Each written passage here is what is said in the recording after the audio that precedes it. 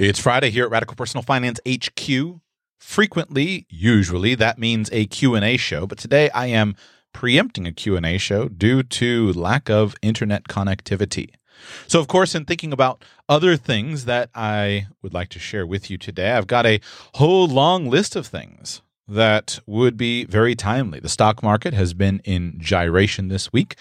Of course, that's always interesting to talk about. We've watched the continuance of our certain long-term fiscal doom for the U.S. government with the various spending bills that have been passed this week. So, of course, that would be fun to talk about. We continue to watch the situation in Venezuela, where the International Monetary Fund just recently predicted that this year will have 13,000% inflation. We've got a real-life case study of a hyperinflationary situation, unimaginable suffering, and there are a lot of lessons that could be learned there. I'm privy to some information of some things going on around the world that would knock your socks off if I shared them with you in terms of the physical challenges and economic challenges of many people. But of course, it's Friday, and I don't want to send you into the weekend with that. So in honor of the forthcoming Valentine's Day holiday, which is a holiday that I detest, and I don't detest it only because I'm a curmudgeon, although I must admit I do have tendencies towards curmudgeonry. I detest it because it doesn't put a foundation that lasts. And love is a foundation that lasts. And so I thought, what better way to start the weekend than by talking about love and money and giving. And we begin with a story. This story is called Ryan in Love. It comes from chapter 3 of a book called Love Does by Bob Goff. I used to think being loved was the greatest thing to think about, but now I know love is never satisfied just thinking about it. We have a house down by the water, and there's a little grass path where couples hold hands and walk along the bayfront. My wife and I sit on the back porch and hold hands a lot too as we watch the couples meander by. We're close enough to the water that they wave to us, and we wave back, a nostalgic snippet from another time where people waved to each other during slow walks. This is how I met Ryan. One day, Ryan came walking down the path all alone. Ryan waved to us, and we waved back, like we did to everyone. But instead of moving on, Ryan just stood there on the path, waving and not moving. Because he kept waving, we kept waving. It was a little awkward, honestly. I wondered if perhaps this young man wanted to talk, so to break the tension, I made the short walk from the porch to the path to say hello. "Hi there, how's it going?" I said, reaching out to shake his hand and give him a break from all the waving. "Hi, I'm Ryan, and I'm in love," he said confidently. Ryan had that glazed-over look that smitten guys get. "Well, Ryan, that's just great. Congratulations." No, that's not why I came," Ryan stammered. "What I wanted to say is that I walk by your house all the time, and I have this girlfriend, you see, and..." He paused. I want to know if it would be okay." He paused again. "If I asked my girlfriend to marry me in your backyard?" He talked like he had been holding his breath for quite some time.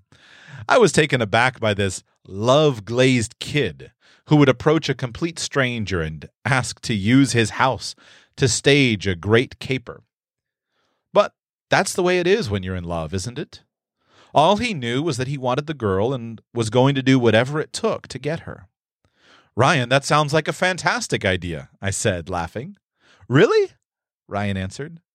I guess he had expected an instant no, or a gentler, "I'll think about it." "Sure, go get your girl and let's get you two engaged." With that, Ryan went half skipping, half floating down the grassy path. I think his feet hit the path about every 20 feet or so. He was being strategic. He was being audacious. He knew what he was going to do. He was going to get his girl. A few days later, we were sitting on the back porch again. Couples were walking down the path holding hands. We would wave to them, and they would wave to us. Then came an animated figure bouncing and waving happily with both arms. It didn't take long for me to figure out that it was Ryan, and I walked down the path to greet him. "Hi!" Ryan yelped with his wonderfully goofy, glazed-over, I'm-in-love grin. "Hi, Ryan. What can I do for you?" "Well, you know how I'm going to propose in your backyard?" "Yes, I remember that." I was wondering if you think it would be possible for us... He did another Ryan pause, so I knew whatever followed would be a whopper. "To have dinner on your back porch before I pop the question?" I bit my tongue to keep from laughing out loud. I'd never even met Ryan before that week, and now he was asking if he could have a marriage proposal and dinner on my back porch? This kid has it bad. After a short pause, I shot back to young Ryan. "What the heck? Of course you can have dinner on my porch, Ryan. That's a great idea. What can I make for you?" I don't think he heard the question, because off went Ryan down the path. He seemed to be levitating. He may have touched down on the grass once or twice over the next 100 yards. Ryan was another step closer to the prize. He was all in. He was all about doing and not just dreaming. He was going to get the girl. By now, I found myself looking forward to my afternoon encounters with young Ryan. It reminded me how fun it was to be young and in love. I even started coming home early from work to sit on the back porch, waiting for him, checking my watch every 5 minutes or so, wondering when he would come bouncing down the path with another outlandish request for a total stranger. And, sure enough, Ryan came bounding down the path again, so I went down to greet him. "Hi, Bob. Hey, I was thinking..." And then the pregnant pause. "Would it be possible for me to have some friends of mine serve us when we're having dinner on your porch?" "You bet," I shot back laughing. I was already this far in with Ryan. What could it hurt to have a few of his friends over? "What a great idea. How many would it take to serve you two dinner?" Ryan looked up with a Cheshire cat grin and sheepishly said, 20? Did he just say he wanted 20 people inside my house to be his servers? I was wonderfully stunned by the consistently audacious, almost vertical trajectory of Ryan's plans. He wanted 20 people to serve a dinner for two? Now that's service. But when love does it big. "What a great idea, Ryan. 20 it is," I said without hesitation. Ryan bounced away down the bayfront. I could tell that his head was ready to explode with anticipation.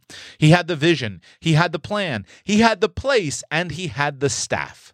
He was trigger-locked on the goal, and he was going to get that girl. A few days later, I was at my post.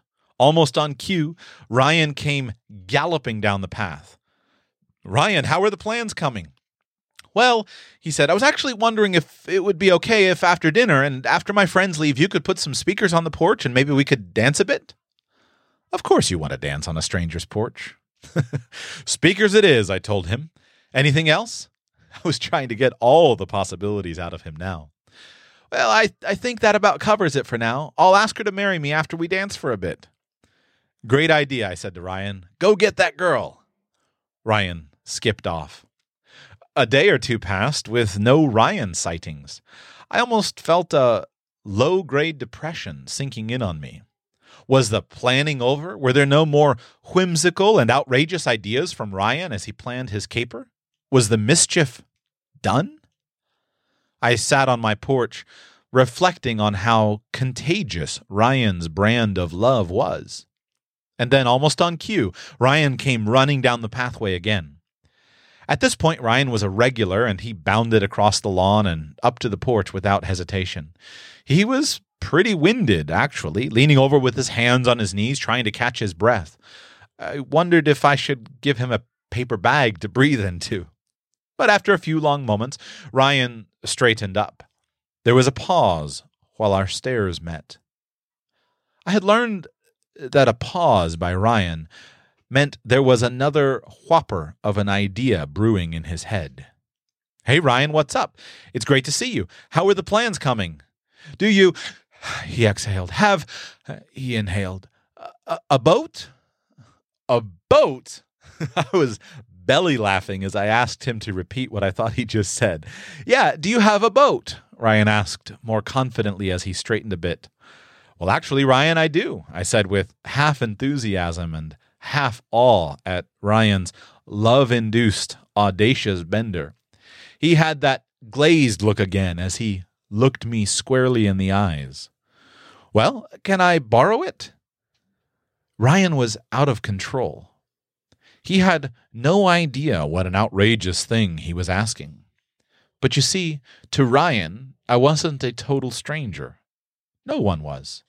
To him, the whole world was full of co-conspirators when it came to winning over his love.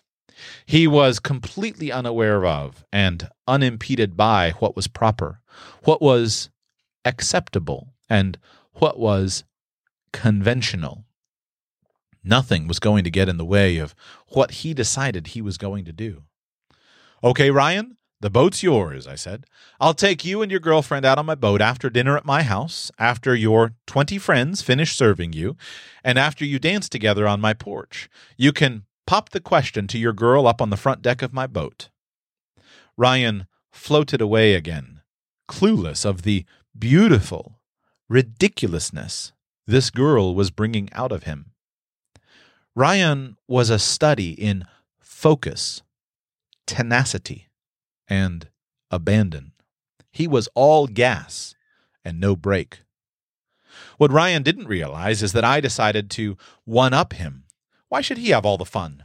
That night, I called the Coast Guard and told them about Ryan's elaborate plan and his glazed-over enthusiasm for his girl, which had swept him into a state of unparalleled whimsy. Ryan's enthusiasm was contagious, and pretty soon the guy on the other end of the phone had caught the bug too. The Coast Guard officer and I hatched a plan of our own. When the big night came, everything was in place. The night was balmy. The air was clear, and I think the stars even came out a few minutes early to see Ryan's elaborate scheme unfold. Ryan and his girl came walking down the path. When they got to the white Nantucket house on the bay, he led her up the stairs and across the lawn toward a candlelit table on the porch. Ryan, what are we doing? Is this okay? Whose house is this? She whispered as she held his arm a little tighter.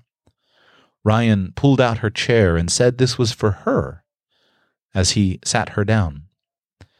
The service at dinner by the 20 servers was impeccable, and the after-dinner dance was endearing as these two stood with arms around each other, slowly moving together on the porch.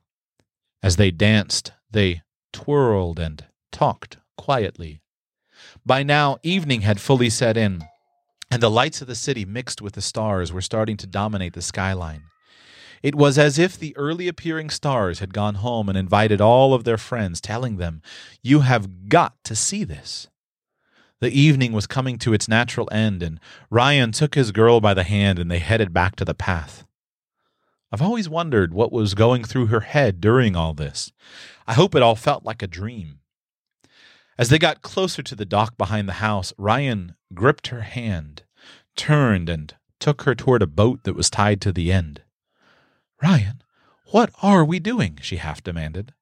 "Come on," is all he had to say as they came onto my boat. I was at the helm and they made their way to the bow. With the stars out in full view, we slowly motored out into the bay. After a short time, we approached the spot where Ryan and I agreed I would stop the boat so he could pop the question. In a total coup de grace, Ryan had 50 more of his friends on the shore to spell out, "Will you marry me?" with candles, just in case he got tongue-tied or overwhelmed in the intensity and whimsy of the moment. With their flickering sign as his backdrop, Ryan got on one knee. "Will," he exhaled. "You," he inhaled. "Marry," he paused. "Me?" There was a gasp, followed by an immediate and enthusiastic yes. In this, the most special moment of their lives, neither Ryan nor his bride-to-be noticed that the Coast Guard had pulled in behind us with their firefighting boat, just as the officer and I had planned. I gave the thumbs up, the sign that she said yes, and he shot off every water cannon he had on the entire rig. It was a scene that belonged in New York Harbor on the 4th of July with the Statue of Liberty in the background. But it wasn't happening there. It was happening for Ryan because that's the way love rolls. It multiplies. Ryan and his bride-to-be let the mist from the water cannon settle over them like 1,000 small kisses. Ryan's love was audacious. It was whimsical. It was strategic. Most of all, it was contagious. Watching Ryan lose himself in love reminded me that being engaged isn't just an event that happens when a guy gets on one knee and puts a ring on his true love's finger. Being engaged is a way of doing life, a way of living and loving. It's about going to extremes and expressing the bright hope that life offers us, a hope that makes us brave and expels darkness with light. That's what I want my life to be all about, full of abandon, whimsy, and in love. I want to be engaged to life and with life. Today on Radical Personal Finance, I want to share with you about love and money and giving. And I lead with that story because I think it provides a useful and important picture of how much fun money can be when it's given away. Who had the most fun? Who had the most meaning out of that story? Was it the one who gave the most, or was it the one who was given the most?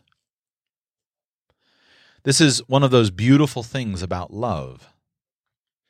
Love is one of those things that is wonderful to receive, but it's even more wonderful to give. And the way that you receive it is by giving it. So in our story about Bob Goff, the author, and Ryan, the young man, and his fiancée, clearly in this particular narrative that was described, Ryan's fiancée was the one who received the most. But was she, exclusively in the context of this story, the one who received the most from that particular experience? I would dare say that Ryan gave the most because he invested his time and his life and his energy into hatching out this elaborate scheme to show his love how much she means to him. And then Bob became included in that. Now, what's so beautiful about love, especially as it relates to money, is you can express it without money and with money. What I find so beautiful about that story is the extremes. Here's Ryan, a head over heels in love young man with probably very few physical treasures, very little money. And yet he was a man who was rich in love. He was a man who was rich in the love of his friends to help him and his fiancée to celebrate their night together. He was a man who was rich in ideas, and he was a man who was rich in courage to show his love what she meant to him. Bob, on the other hand, was a man who was rich in material possessions, big house on the water, nice boat, and yet those possessions did not control him. Rather, he used those possessions in the service and love of others. And thus he got to actually benefit from those possessions. The most fun that you will ever have with money is giving it away. Previously on Radical Personal Finance, in episode 516 called Don't Let Your Pursuit of Money Ruin Your Life, I shared with you a story that I found on Reddit about a young man who lost the love of his life because of his miserly tendencies.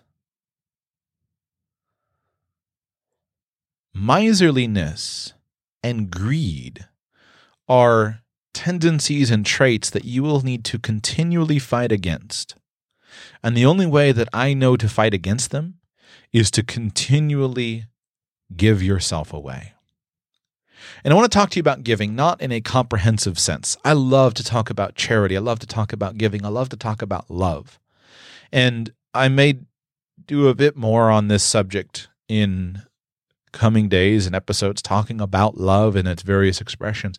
But today I want to give you 6 ideas about giving as they relate to love in hopes that they'll be an encouragement to you. Number 1, give of what you have and start with your stuff. One of the greatest errors that people make is they think that, well, if I have a lot of money someday, then I'll give. It doesn't happen. What happens is you give of what you have. Now, we don't know anything of what happened to Ryan, but if Ryan continues to give in his life the way that he gave when he had no money, if he continues to love his wife with the outrageous abandon that he demonstrates in that story, he will have a marriage that is so rich in love, it'll reward him for his entire lifetime. He'll build a house that is so filled with love that his children will return that to him for his entire lifetime. And if he builds a fortune and he pours that fortune out in giving to others, he will be so rich in love.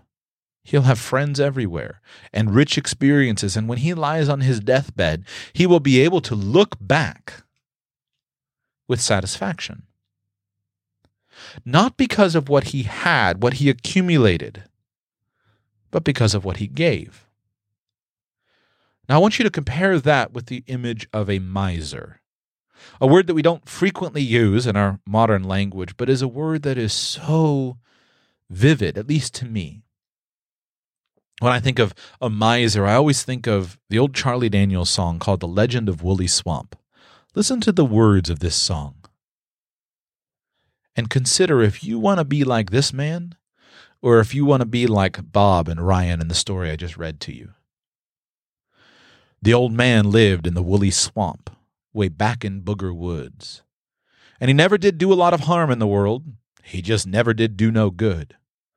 People didn't think too much of him. They all thought he acted funny. The old man didn't care about people anyway. All he cared about was his money. He'd stuff it all down into mason jars and bury it all around. But on certain nights, if the moon was right, he'd dig it up out of the ground. Then he'd pour it all out on the floor of his shack, and he'd run his fingers through it. Yeah, Lucius Clay was a greedy old man, and that's all there ever was to it. That is the picture of a miser. Now listen to what money does, in the context of this song, to the miser and to those who want the money but have no love in their hearts. Next verse. The Cable Boys were white trash. They lived over on Carver's Creek. They were mean as a snake and sneaky as a cat and belligerent when they'd speak. One night the oldest brother said, "Y'all meet me in the woolly swamp later. We'll take old Lucius' money and we'll feed him to the alligators."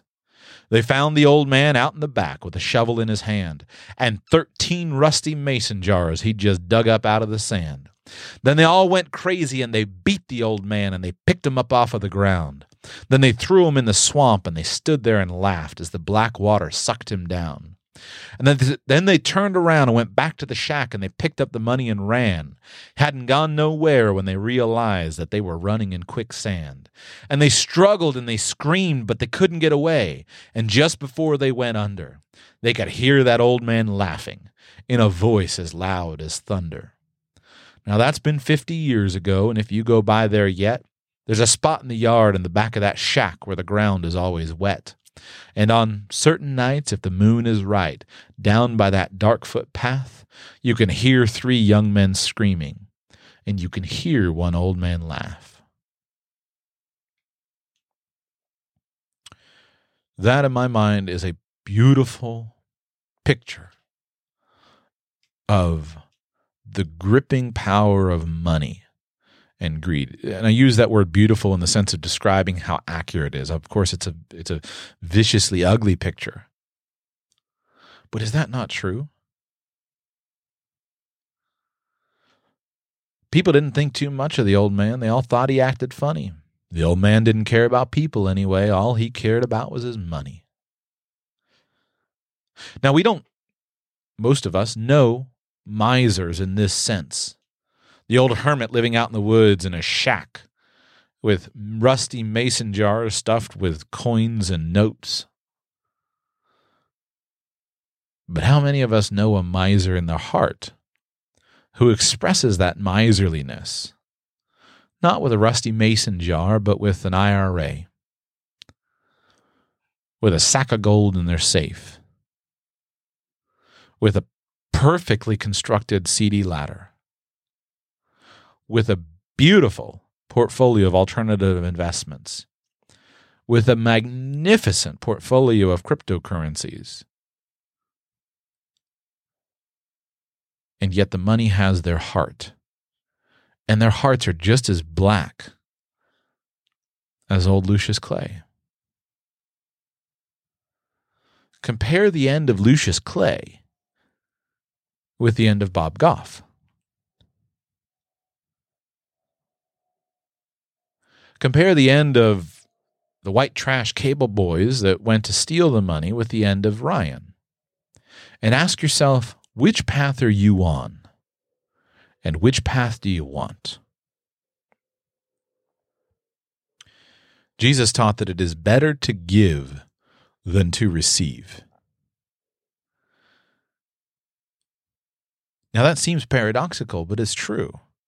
And I hope in these vivid images that I'm bringing to you, you can see how true it is. It's better to give than to receive. And the most fun you'll have with money is to give it away. So number one, give of what you have. Give of your stuff. If you have stuff, use that stuff for others.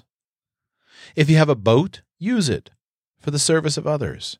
If you have a house, fill it up and use it for the service of others. Don't keep your house barren and cold and physically beautiful but bereft of life. Fill your dinner table with friends and neighbors and people in need. Bring the person in off the street and serve them a good meal. Bring your neighbor across the street over to your house and invite them in and share a rich dinner together. Share a glass of wine together and give of yourself. Use what you have when you have it. I think we all love to watch those videos on YouTube where some YouTube videographer goes and gives a large amount of money to a homeless person. And then it touches our heart when we see that person go and take of their the great gift that they've been given and give to others, of their friends. They go and buy food or give to others who are in greater need. You and I have been given so much. And it's our responsibility to turn and give to others. So don't hoard your life. Don't hoard your time. Don't hoard your stuff. That's a recipe for misery. Hoarding your life by living out in a shack by yourself may not be you. But hoarding your life by devoting it solely and selfishly to your own pleasure may be you. There's no fulfillment in that path. You can be just as lonely standing on the golf course as you can in a shack out in the middle of the swamp. It starts with you. So number one, give of your stuff. Use your stuff for others. Number two, give of your money and give first off the top. One of the most powerful things to do when you recognize a danger is to confront it immediately. And when you're fighting against the danger of greed, you need to confront it immediately. So give of your money, give of your time, give of your life first off the top. With money, I recommend that before you do anything else with money, you give. Choose an amount of money that you're going to give off your money and give. This is the only way that I know of for you to ensure that you'll always be a giver. I really have a hard time believing that a man who won't give $1 out of 10, that man will suddenly change and give $1 million out of 10 million. Now, it may be possible. I do think there probably are people who have done that. It is sometimes easier to give when you have huge abundance. And the man who suddenly finds himself in possession of $10 million may very well be struck with a generous urge. But I'll bet you if you ever find a man who does that, you'll find that that man has always been a giver. Maybe not of money, but of time and of stuff. Used to have this old redneck neighbor of mine growing up. He was a good man, but he loved to play the lottery, and he would always talk to me about what he was going to buy for me when he won the lotto. And he was going to buy me a new car, and he's going to buy my brother a new car. And I always told him, especially as I got older, I said, if you ever win the lottery, the worst thing that ever happens to you, I'm going to pray that you never win the lottery because it'll ruin your life. It certainly seems to ruin most people's lives. But in his case, I actually believed him in this way. He was such a giver that I think he would have given me a car if he'd ever won the lotto. But that giving was expressed constantly in other ways. The man was poor. He lived on Social Security disability. That was it. But he would go and he would cull in the glean. He would go and glean in some of the citrus orchards, and he'd fill his trunk full of oranges and grapefruit, and he would bring those to us, and he'd always give that to us. He didn't have much money, but he grew a big garden. He'd always give us the food out of his garden. He didn't have a lot, but he'd give of his time. He was a giver. And I think he was blessed for it. So focus on giving first off the top and start with your money. If you don't know how to do that with your time or with your stuff, start with your money. Give first off the top so that you can protect yourself from greed. Number 3, give systematically. One thing I have found is I frequently need to put in place a system in order to make sure that I consistently do the things I need to do. My systems fail frequently. I don't always do the things I need to do. But I always know if I'm going to make progress, I need to build a system. So give systematically. Figure out a plan for your money so that you can give systematically. I encourage you, open up a separate bank account that you call your giving account and systematically put a certain amount of money into it, whatever you've determined to give. Set the money aside in advance, and that way you have a storehouse of money, and when you see need, you can give abundantly.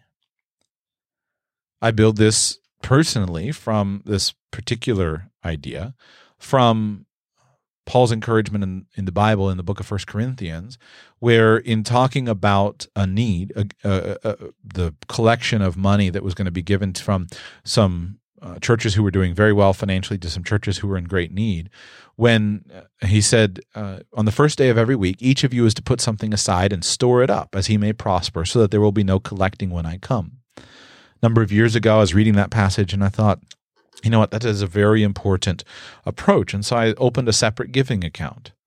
I just always put the amount of money that I determined to give into that separate giving account. And it changed my observation of the needs around me. It also changed my ability to impact those needs. Because instead of trying to fish around and find a $20 bill to give to somebody in need, and wondering if that $20 bill were going to impact some other area of my finances, there may be hundreds of dollars in that account. And now I can sit and consider how much of these hundreds of dollars should I give to this need. So give systematically. Give systematically of your time. Give systematically of your love. Do those things systematically so that you can train yourself.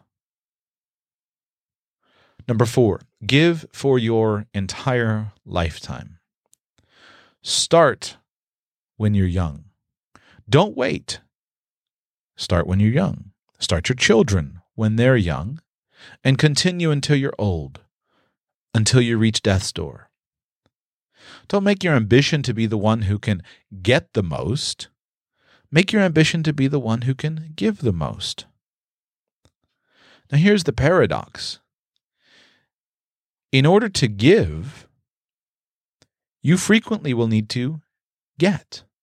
And the giving will often result in more getting than anybody else. But make your ambition to be the one who can give the most. Don't sit and look admiringly at a newspaper article and say, well, so-and-so is taking the Warren Buffett and the Bill Gates billionaire pledge, but I can't do anything because I'm not a billionaire. Nonsense. Good for them. I'm proud to hear of every billionaire who devotes a significant amount of their fortune to charity, but you know what? I don't want that problem. I have no idea how it would be possible to give away $1 billion and have it do something good. If I'm ever a billionaire, perhaps I'll know then. You don't know it either, though. You don't know how to give away $1 billion. You probably don't even know how to give away $1 million and have it do good. But if you'll practice with $1 and 20 and 100 and 1,000 and 10,000 and 100,000, you'll be ready for the million and 10 and 100 million and billion someday. Because you'll develop the skills that you need to give your money away effectively. Make sure that you're practicing those skills now, and then make a plan to give for your entire lifetime. Don't make your ambition to be the one who can get the most. Make your ambition to be the one who can give the most. I believe you'll live a richer life. Number 5, give in secret. As much as you possibly can, give in secret. The more you can give secretively, the more satisfaction you'll get, because you'll learn how pure your motives for giving are. I build this particular principle in practice, again, directly on the teaching of Jesus, where in Matthew he said, "When you give to the needy, sound no trumpet before you, as the hypocrites do in the synagogues and in the streets, that they may be praised by others. Truly I say to you, they have received their reward. But when you give to the needy, do not let your left hand know what your right hand is doing, so that your giving may be in secret, and your Father who sees in secret will reward you." Give in secret, and you'll have an eternal reward, and you'll have a deeper satisfaction of seeing the impact of your money. This will actually also help you with many components of your financial planning. The more you give publicly, the more requests for giving you'll get. Want to make your life difficult? Start giving money when people know where it's coming from. You'll be inundated with requests. Want to make your life simpler? Give in secret. Don't let anyone know what you give, or where you give, or why you give, or how you give, or how much you give. Just give. And then the true needs can be met. And you'll have the luxury of being able to make your judgment of somebody's need a little bit more privately, with a little bit less noise from hands reaching out to you greedily saying, "Give to me, give to me, give to me." Do your giving in secret. Number 6, give as God directs you to give. This particular point, I'll give you some examples of, but I believe it's very much underappreciated and under-discussed in the world of financial advice. In short, ask God what to give and who to give it to. And I want to make one comment with a special emphasis on you who struggle to wonder and to know, 1, does God exist? And 2, is God involved? And I want to tell you one story that, for me, I think is very important. And in short, the principle is this. I personally believe that if you have an interest in getting yourself brought to God's attention, one of the ways that you can do that is through giving. One thing I've learned through correspondence with many listeners is I have many listeners who would like to believe in God, but lack the faith for various reasons. There's a story in the Bible that is very instructive, I believe, in this regard. It's the story of a man named Cornelius. Now, a quick bit of history, I believe, is very important before I read the verse to you that I believe is so crucial. The man named Cornelius, so it's a little bit of early Christian history. Christianity was birthed out of Judaism. Christians believe that God spoke first to the forefathers and the patriarchs through the family of Abraham, Isaac, and Jacob. The family of Abraham, Isaac, and Jacob, that is the family that brought those are the patriarchs of Judaism. And so God worked first through the Jews, his chosen people. God didn't choose the Jews because they were special. He chose them because he wanted to choose them and based upon the faith of the patriarchs. In fact, they were in many ways the worst of the lot, the least of the least repute. So through the adventures over the 3 or 4,000 years of Jewish history, through the various adventures, God brought forth the Jewish people. And then at the time that was appointed by God, Christians believe that God sent Jesus, the Messiah, to the Jewish people. The Jewish people rejected Jesus, but he was sent to the Jewish people. Jesus preached to Jews. Only rarely did he preach to non-Jews. So the early church was built after Jesus died, was resurrected, raised back to the Father in heaven, after the day of Pentecost in which he poured out the Holy Spirit, as is written in the beginning of the book of Acts. The early church was birthed in Judaism, and it was filled with Jews. And since the Jews believed that their religion was special to them, and it was, the early Christians believed that God would continue to work primarily with Jews, until we have an account of a man named Cornelius. Cornelius was not a Jew. Cornelius was a military officer, a centurion, which in the Roman military system was an officer who was in charge of 100 men. So you consider all of the military men that you've known in your lifetime and put those attributes onto Cornelius. I'm sure Cornelius was a disciplined man, a very strict man, a hard man. He was a man of war. But here's what's interesting. Reading in the book of Acts, after the first third of the book, chapter 10, we read this. At Caesarea there was a man named Cornelius, a centurion of what was known as the Italian cohort. Listen carefully. A devout man who feared God with all his household, gave alms generously to the people, and prayed continually to God. About the 9th hour of the day, he saw clearly in a vision an angel of God come in and say to him, Cornelius. And he stared at him in terror and said, What is it, Lord? And he said to him, Your prayers and your alms have ascended as a memorial before God. Your prayers and your alms are gifts, charitable gifts, have ascended as a memorial before God. And now send men to Joppa and bring one Simon who is called Peter. He is lodging with one Simon, a tanner whose house is by the sea. When the angel who spoke to him had departed, he called 2 of his servants and a devout soldier from among those who attended him, and having related everything to them, he sent them to Joppa.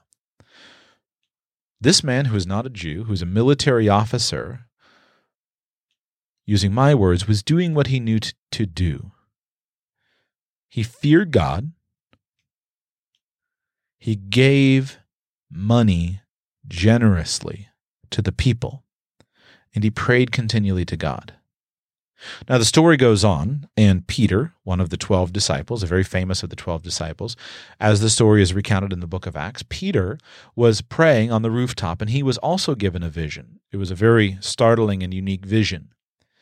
And that vision involved Peter being commanded to eat animals that Jews had previously been forbidden to eat, and Peter refused. But the vision came back and said, don't call things unclean that God has called clean. And Peter was given the specific instruction that there would be a man named Cornelius who would be sending men for him, and Peter was supposed to go with him. So Peter then, the soldiers knock on the door of the house where Peter is staying, and in obedience to the vision, Peter goes with Cornelius's servants and soldier back to the house. And he finds out what was what was happening there. And Cornelius says to him, here's what was happening. 4 days ago, I was praying in my house at the 9th hour, and then a man stood before me in bright clothing and said, Cornelius, your prayer has been heard, and your alms have been remembered before God. Send therefore to Joppa and ask for Simon, who is called Peter. And he says, now we're all here in the presence of God to hear what you've been commanded to say to us by the Lord. Now listen to this. Reading from Acts. So Peter opened his mouth and said, truly, I understand that God shows no partiality, but in every nation, anyone who fears him and does what is right is acceptable to him. As for the word that he sent to Israel, preaching good news of peace through Jesus Christ, he is Lord of all, you yourselves know what happened. And he goes on and he gives the whole story of the and he preaches the whole story of Christ, of everything that Christ came to do. And as Peter was still speaking, the Holy Spirit fell on all those who were listening. And they were baptized in the Holy Spirit. They went on to be baptized in water. And there was a mighty move of God among the household of Cornelius. Picture this. Picture how revolutionary this is. You have a military soldier who's not a Jew, who's being preached to by a Jew who never imagined that the gospel of Jesus was for anybody except Jews. Peter was a Jew, and he thought that Jesus was simply the Messiah, the one to build the kingdom for the Jews. And it was through this man, Cornelius, that the gospel was preached to people who were not Jews.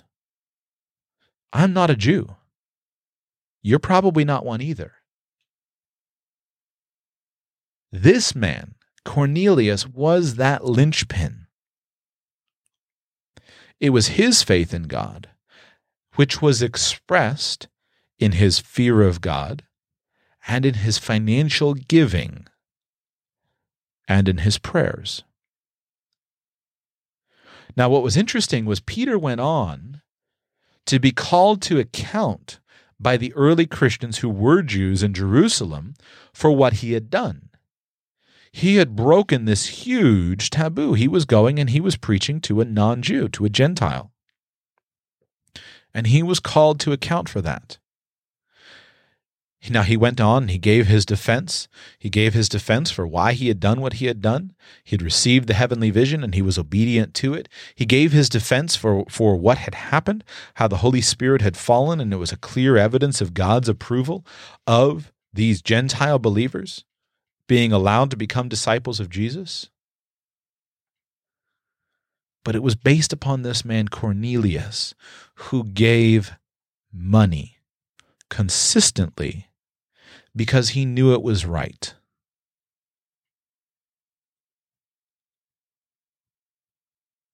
This man was so pivotal in the history of the world, and one of the reasons that the Bible clearly states that he was remembered before God was because of his giving of money. If you're one who is looking for faith, if you would like to have a heart filled with faith, but you struggle, I encourage you, be a giver. Give of your money to others who are in need. Fear God. Give of your money and pray. And see if God doesn't meet your need. He doesn't need to put you in contact with anybody. He doesn't need to put you in contact with me or anybody. He can do it with a vision, and he's doing it all over the world today. But start by doing what you know to do. And one of those things is giving your money away. That's the first part of give as God directs you to give. I say that because money is an expression of what happens in our hearts. If your heart is filled with light, the money is a blessing to you and will be a blessing to others. If your heart is black and filled with darkness, then either you'll be the one burying it in rusty mason jars in your backyard, or you'll be the one murdering the one who's burying it in rusty mason jars to get it. And if you take that metaphor and you expand it out over the history of the world, you'll see the elements of civilization in that. You'll see and understand what's happening in the world when men build giant companies and then scam everybody. It's because their hearts are black. Whether that's Tyco or Enron or Bernie Madoff, or whether it's the local common criminal who sticks a knife in a lady's ribs and steals the purse off her shoulder. The money is an expression of the heart. I think that story of Cornelius is so underappreciated. As I studied it out and just thought about it, I think that's so underappreciated how pivotal that man is in the history of the world. Now, to the shame of Christians everywhere, relationships between Christians and Jews have not always been as beautiful as that story would recount. Christians have a lot of blood on their hands of their interaction with the Jewish people. It hasn't always been as pretty as it was in that story. But that man Cornelius and his giving of money and his fear of God, that man Cornelius was pivotal in history. Now, there's another interesting account in Scripture about another man in similar circumstances, a man named Job. I'll save that story as far as those details for some other place and some other venue. But Job has an interest, just the cliff notes of it. Job is an interesting story because it's almost exactly the same. Job is a very strange figure in the Bible. It's a very, very strange book. One of the strangest books that I struggle with to understand more than almost any other book. I simply do not understand much of Job, and Lamentations is the other one. I don't get it. I just don't get it at all. But with Job, one of the things that's amazing about him is we have Job, who is an ancient figure, possibly a contemporary of Abraham, but we have no knowledge or record of any connection with Abraham. But one of the things that Job did that brought him to God's attention in an amazing way was he was a faithful giver. You go read the story if you want. Read the first few chapters, skip the middle 15, or however many chapters it is, because they're really weird, and then the last few chapters. Forgive me, I don't mean to be, what's the word? Disrespectful of it. It's just, it's a hard book to understand. This is the book of Job, but it's pretty clear on the subject of money, and I commend it to you if you want to study that one out. Now, here's the other aspect of give as God directs you to give. For those of you who struggle with faith or struggle with that, I commend to you, give of money and see if God doesn't open your eyes or grant you the faith that you're looking for. If you have faith to give as God would direct you to give. One of the most exciting things about the giving of money is the way that God can use it in your life. I have so many stories I could recount to you of the excitement of giving money. Stories where I have been a receiver, some stories where I have been a giver, stories of people who were near to me. And God frequently uses money, at least in my life, to interact with me and with faith. If you're going to give, I encourage you to work together with your wife or with your husband and give together.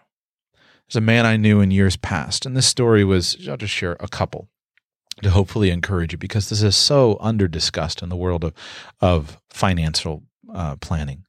A man I knew personally, he had gone through and he'd been involved in a business relationship of sorts with another man. And this business relationship had ended on a sour note. He and his business partner had come to a contentious parting of the ways.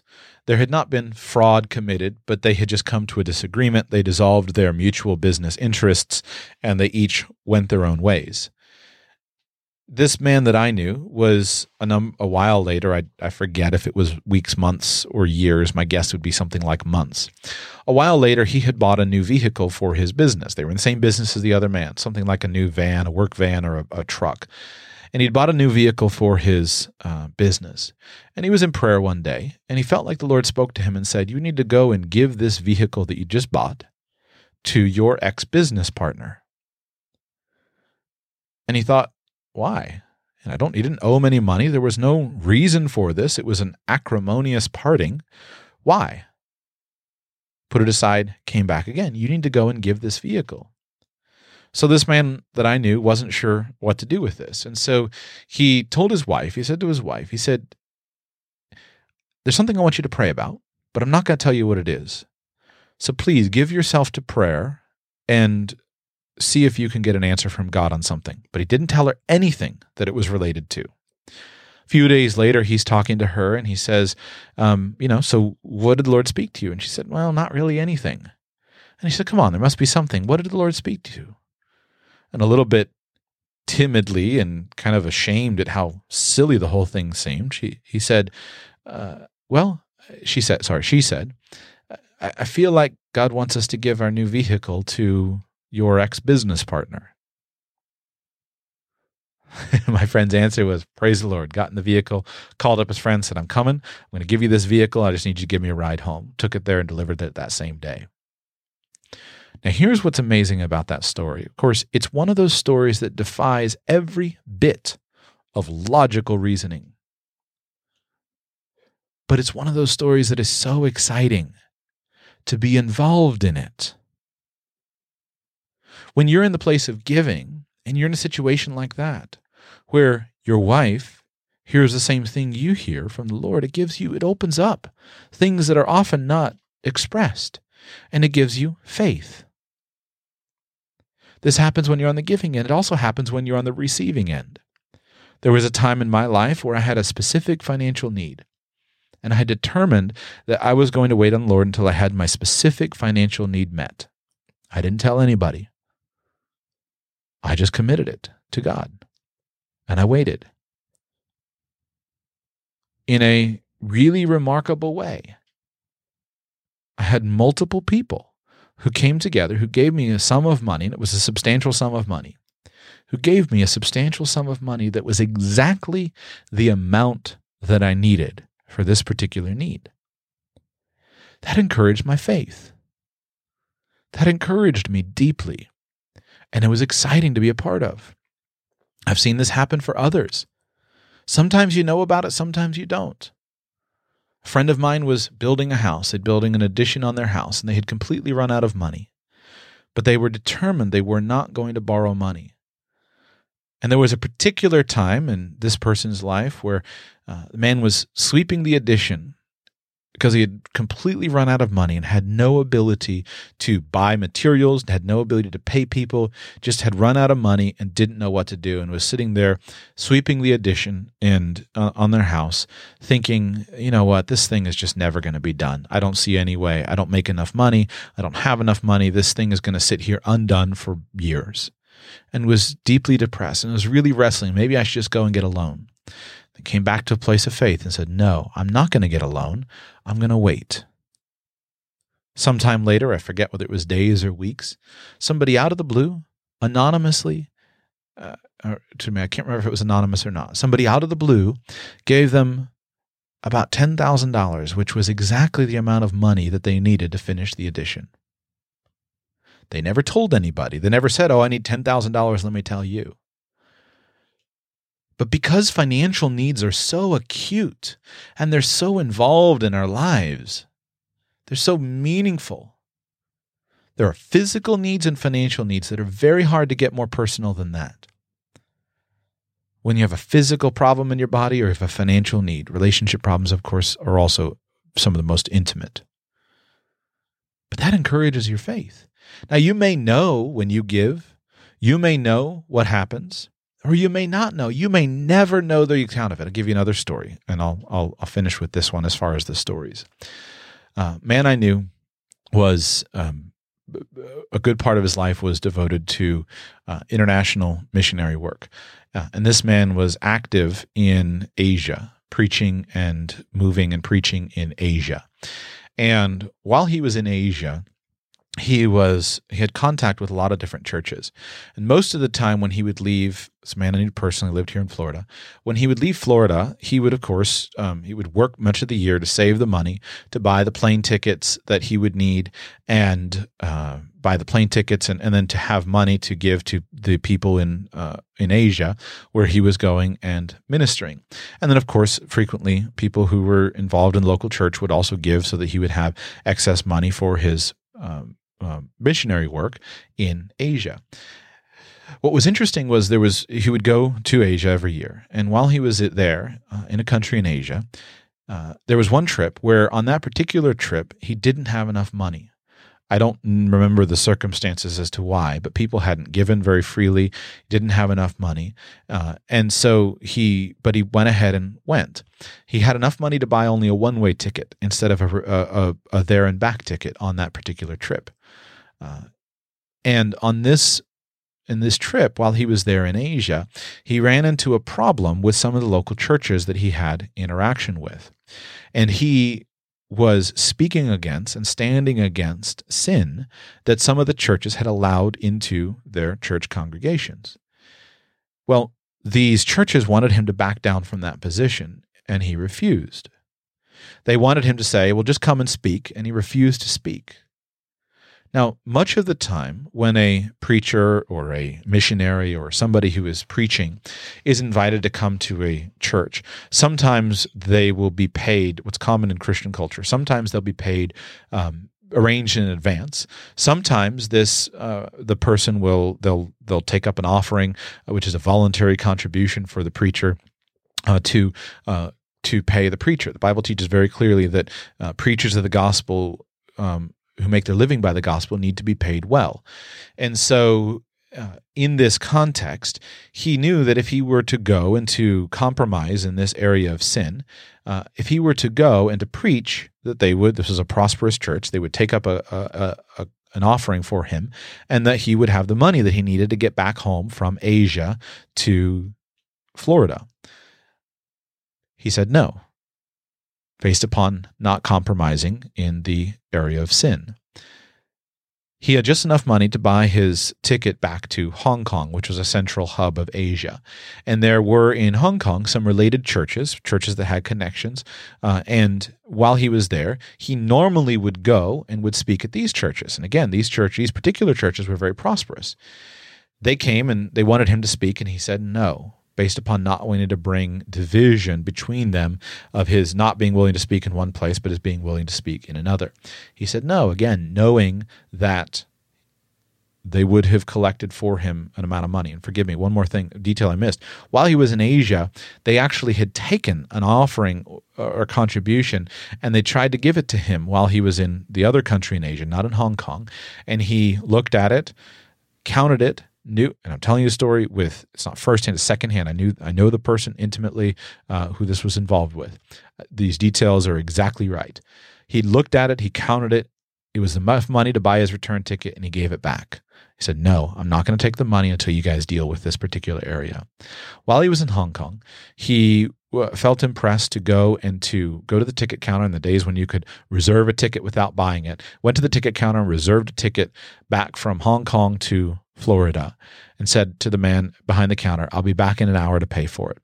Was walking around the Hong Kong airport, no money, no idea what to do, just simply seeking to know what's the next step. While he was walking around the airport in Hong Kong, an unknown lady walked up to him out of the blue.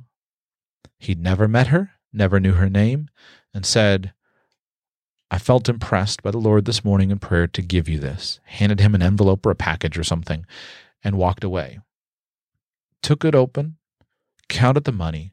It was exactly as much as he needed to pay for the ticket home and cover his traveling expenses that are associated with travel. Friend, that is exciting. When you're involved in that kind of working with your money, that is exciting. Now, that lady, to my knowledge of the story, that lady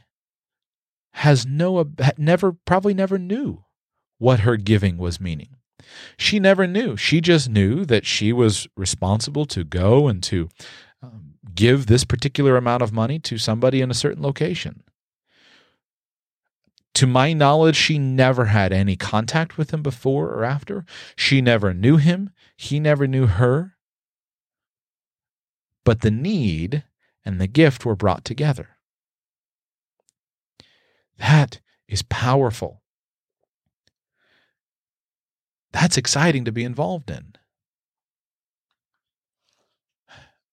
I said that was the last story. I'll tell you one more. This one is not personal, but this was a particular account that for me was very influential. When I was really wrestling when I was a younger man, I was really wrestling with basically the theology of money, because on the one hand, some of the theology of money can be very confusing and paradoxical. The Bible contains many warnings about wealth. Scripture says that the love of money is the root of all evil.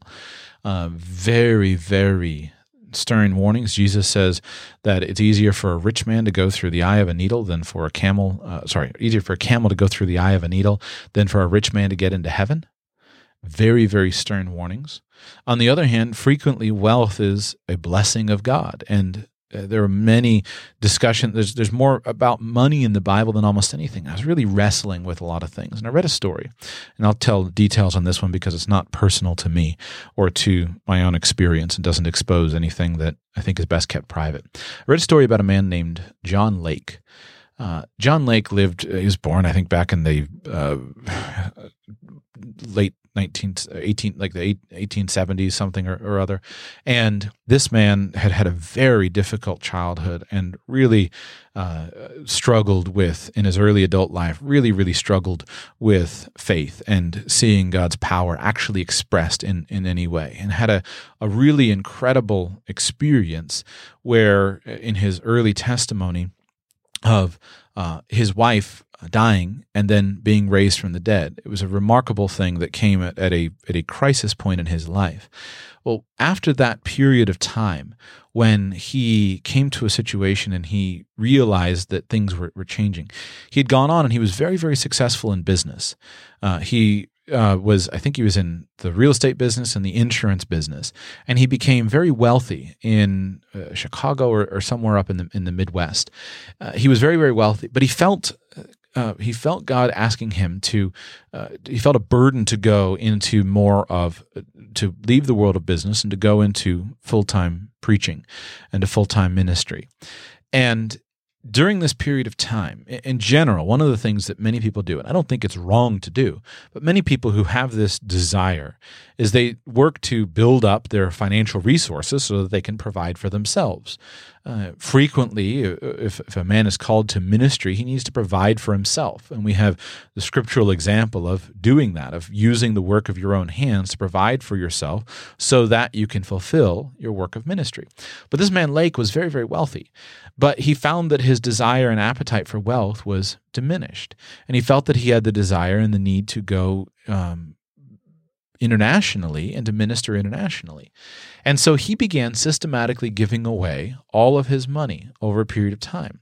And then he bought him and his family, I think he had 6 children, something like that. He bought passage for him, his children, and his wife to, I believe, South Africa. You have to go and look up the details. Well-known man. And he didn't have the money. He'd given away all of the money from his great wealth to go and work as a missionary. He bought tickets on the boat to get on the boat and had nothing left to start over in Africa. Nothing. I believe the account was that when he was standing in line for the immigration's office, he had to buy some new tax stamps, and he didn't have the money to buy a new tax stamp. Somebody walked up to him out of the blue, gave him a check that was enough to buy the money to buy the tax stamps.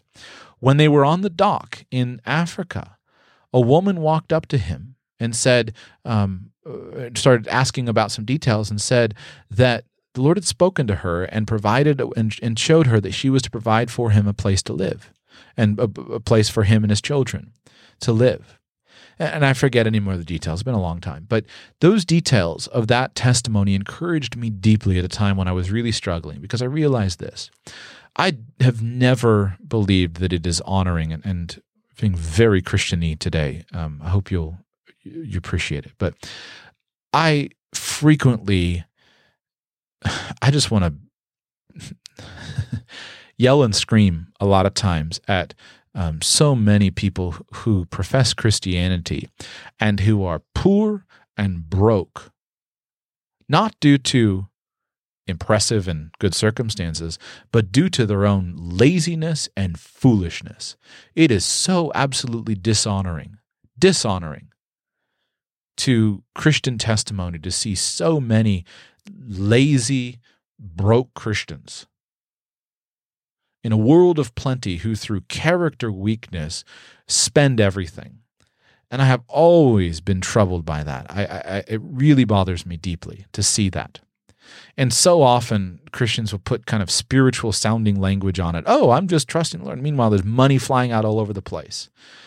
In the United States of America and in many wealthy countries, especially when there is almost no persecution against Christians, to not become wealthy is largely, in my mind, frequently a character flaw. Now, if somebody is giving away all their money and that's why they don't have money, that's different.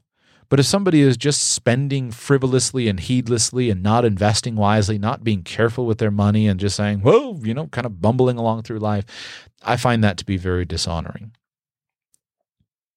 On the flip side, though, I don't believe that being wealthy is necessarily always a great thing. There's a story in the Bible about where the man called the rich young ruler comes to Jesus and says, what do I need to do? And Jesus says, well, keep the law. And the man says, I've done all this.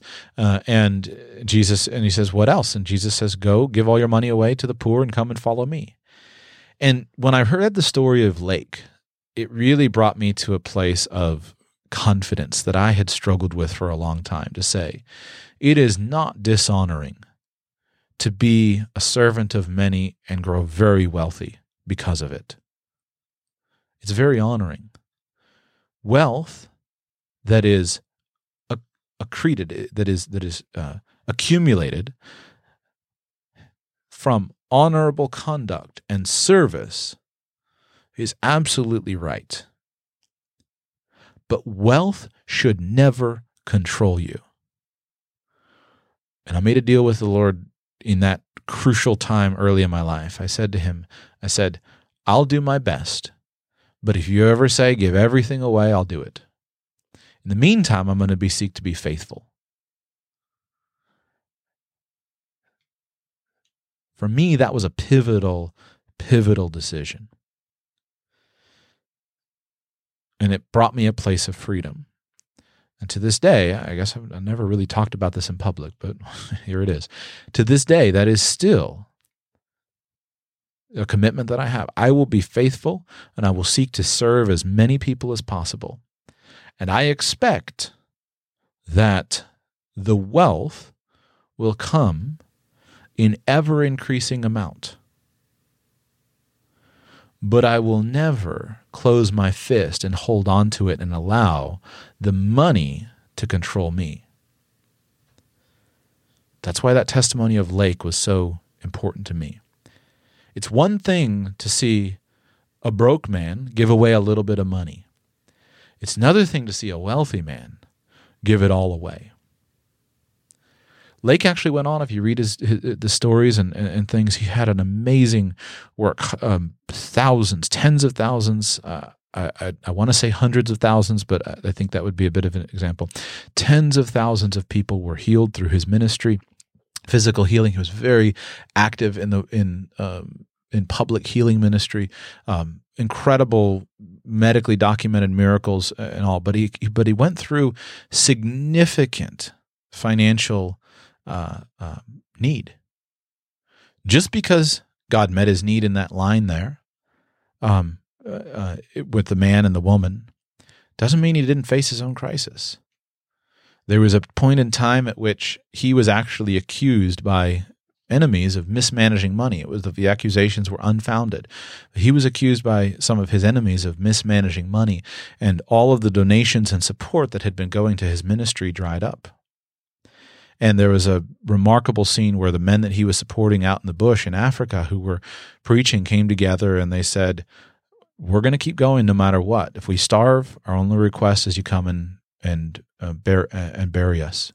And many on his ministry team died due to lack of money and died because of lack of food. They ran out. So that life of faith was never easy for him, but it was real. And that is the point that I'm trying to drive at today with money. Give. Give of everything that you have. Give now. Give your money. Give your time. If you don't have money, give time. If you don't have time, give of your stuff. But become a giver in practice, because giving is one of the most clear expressions of love. At the beginning of this show, I said I don't like Valentine's Day. You say, well, why do you not like Valentine's Day? I detest it. You say, well, everything associated with Valentine's Day is good, right? Give, and if I give my wife pink flowers, and I'm not really a curmudgeon. If you give your wife flowers or whatever you want to do, but that giving has to go every day. And I've just seen so many people in my life who do the biggest work to put together a fancy looking date on Valentine's Day and then don't lay down their life for their wife the next day. If you lay down your life every day and you love every day, then Valentine's Day can be a beautiful cherry on top. I like to go on nice dates with my wife. I think it's fun. I'd rather do it the day after Valentine's Day or arrange something so I don't have to deal with the crowds. But those special experiences are the cherry on top of a life. They don't change anything. They just add a little bit of sweetness to everything else. So in closing, let me encourage you. Give. Show your love for others by giving. Give it all away while you're alive if possible. Another so crucial, I've preached so much today. I hope this has been encouraging to you. But Jesus said, don't lay up for yourselves treasures on earth where moth and rust corrupt and where thieves break in and steal. But lay up for yourselves treasures in heaven where moth and rust do not corrupt and where thieves do not break in and steal. For where your treasure is, there your heart will be also. If you will consistently practice giving of money, giving of yourself, if you will consistently love in deed, meaning in action, not in word, but love in action, love in doing, in deed, you'll be richer than anyone else. That's why I love that quote that Bob Goff started his chapter with. I used to think being loved was the greatest thing to think about. But now I know love is never satisfied just thinking about it. I'm not ready to commit to it yet, but I may talk more about money and marriage and love this next week to go along with February 14, or maybe I'll talk about hyperinflation. I haven't decided yet. But the point of all of this is to say that love is something that goes deep. Love is not an emotional feeling that you get when you see a sexy-looking woman walk by and you experience love at first sight, or a hot-looking man if you're a woman. Love is something that gives. Love is an action. And a good way for you to practice that action is through the giving of money now. It's so impactful. Now he was working in his garden when I happened by. He waved me over with that look in his eye and started breaking off some ears of corn.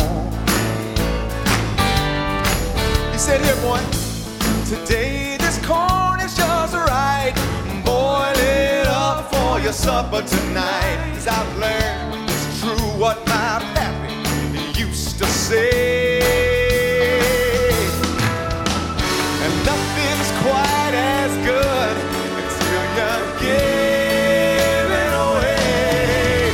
If you want more happy, then your heart will hold. If you want to stand tall, and if the truth were told, take whatever you have and give it away. All right. If you want less lonely and a lot more fun and deep satisfaction when the day is done, throw your heart wide open and give it away.